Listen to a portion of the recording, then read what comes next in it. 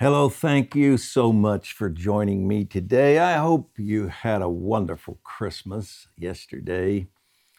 I want to share the following once more today, not the rest of the week before I do each post. When I was 17 years old, my father, who was a pastor, fell into adultery, left our home and his ministry, and remarried. It was painful for my entire family. And though I've spoken of this a few times in the Give Him 15 posts, I didn't say much about it publicly until he went to heaven. I didn't want to embarrass or uncover him. Dad repented a few years after his fall and was wonderfully restored to the Lord. We had a great relationship for the final 30 years of his life. Several years ago, he wrote a wonderful devotional entitled The Gold That Washed Ashore. It's now out of print. You can't order it from us, but it's great. In the book, I contributed a short quote from one of my books for each day. Now, Dad was old school in his sermonizing, building masterpieces of homiletic eloquence. Each day this week, I'll be reading one of his great devotionals, then augmenting it with something from my writings.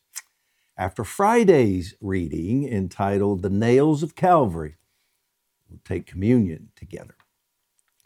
These devotionals are more traditional in size, shorter than our normal Give Him 15 posts. This week, you may be giving him 10.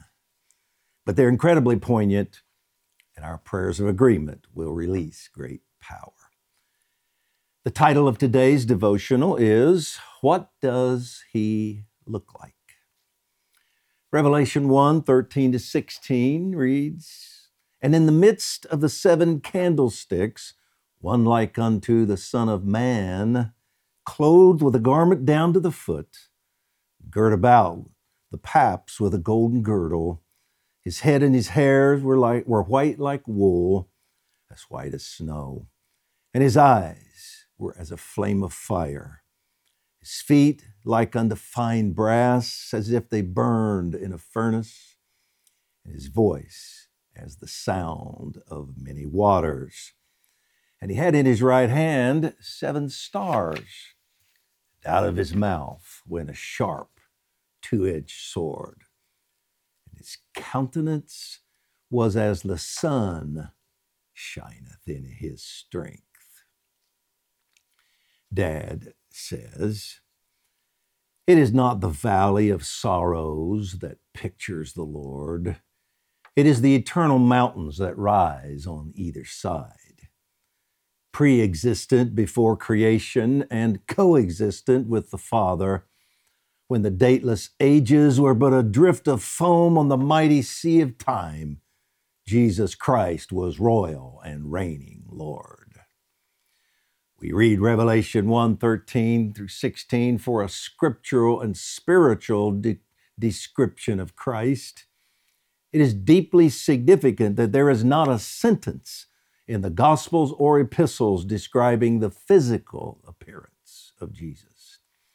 The writer's thoughts were not centered on his human stature, but on the mission, authority, accomplishments, and words of the eternal King. When John, the writer of Revelation, saw Jesus, he fell at his feet as if dead. The glorious Redeemer responded by laying his right hand on him, saying, Fear not, I am the first and the last. Banished to the Isle of Patmos, John needed this heavenly disclosure.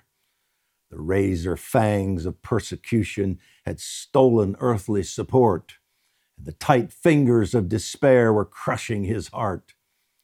In the midst of his pain, this dazzling sight broke upon him, and he entered the glimmering halls of revelation.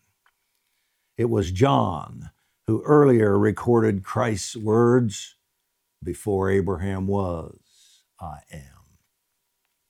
The sun over Patmos dimmed in the splendors of that great I am, whose brightness like 1,000 suns rolled into one.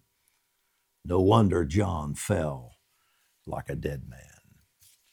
So, Christian friend, do not permit the trials of life to overcome you and drain you of your spiritual joy. Rather, let the misfortunes of time accentuate the fortunes of the forevers. Let these words change your heart as they did the grand old warrior on the barren isle of Patmos. Fear not, I am the first and the last. Excuse me. Great words. And I share from the power of hope. Hope deferred produces fear and makes us uncertain of ourselves, our faith, yes, sometimes our God. At times, we find ourselves operating in fear and timidity, fleeing from the obstacles, adversities, and giants in our lives. As confidence erodes, often we magnify our enemy's power above our strengths and abilities, and though we wouldn't want to admit it, even above that of God's. Hope deferred distorts our vision. Looking at our enemies through hope deferred is like looking at them through a magnifying glass. We became like grasshoppers in our own sight, the Israeli spies said. Overreaction is usually next. Mark Twain once said, I am an old man and have known a great many troubles, but most of them have never happened. Think about it.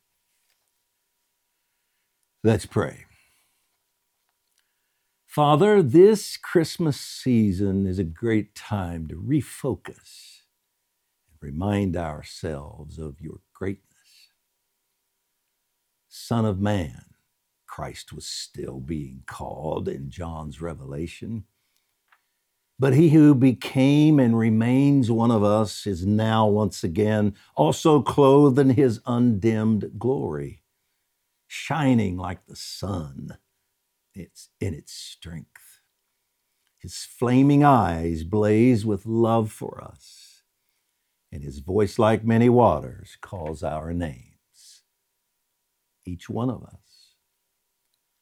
Our majestic King, White Horse Rider and Lion King, is also our Redeemer, husband, and protector. We are confident under his shadow, secure in his everlasting arms. And we know, Lord Jesus, you have also called us to reign with you, giving us your scepter, your keys of authority, your name. So in your name, Yeshua, we call for the revival you so desire. This is why you came to seek and save. You're not a detached bystander. You involved yourself. You showed up. We know you're going to do so again. Now, great King of all the earth, demonstrate it. Show your power, your love, your kindness. Show your hatred of that which oppresses and wounds. Annihilate evil strongholds and free millions. We release this in your name, from your provision, with your authority. So be it. And our decree. We decree that the redeeming power of the great I Am is filling Earth's atmosphere and freeing Earth's lost ones. Amen. Thank you for joining me today. Hope you've enjoyed this. Please join me again tomorrow for another one of these great devotionals from Dad and a little from me, and we'll pray together. See you then.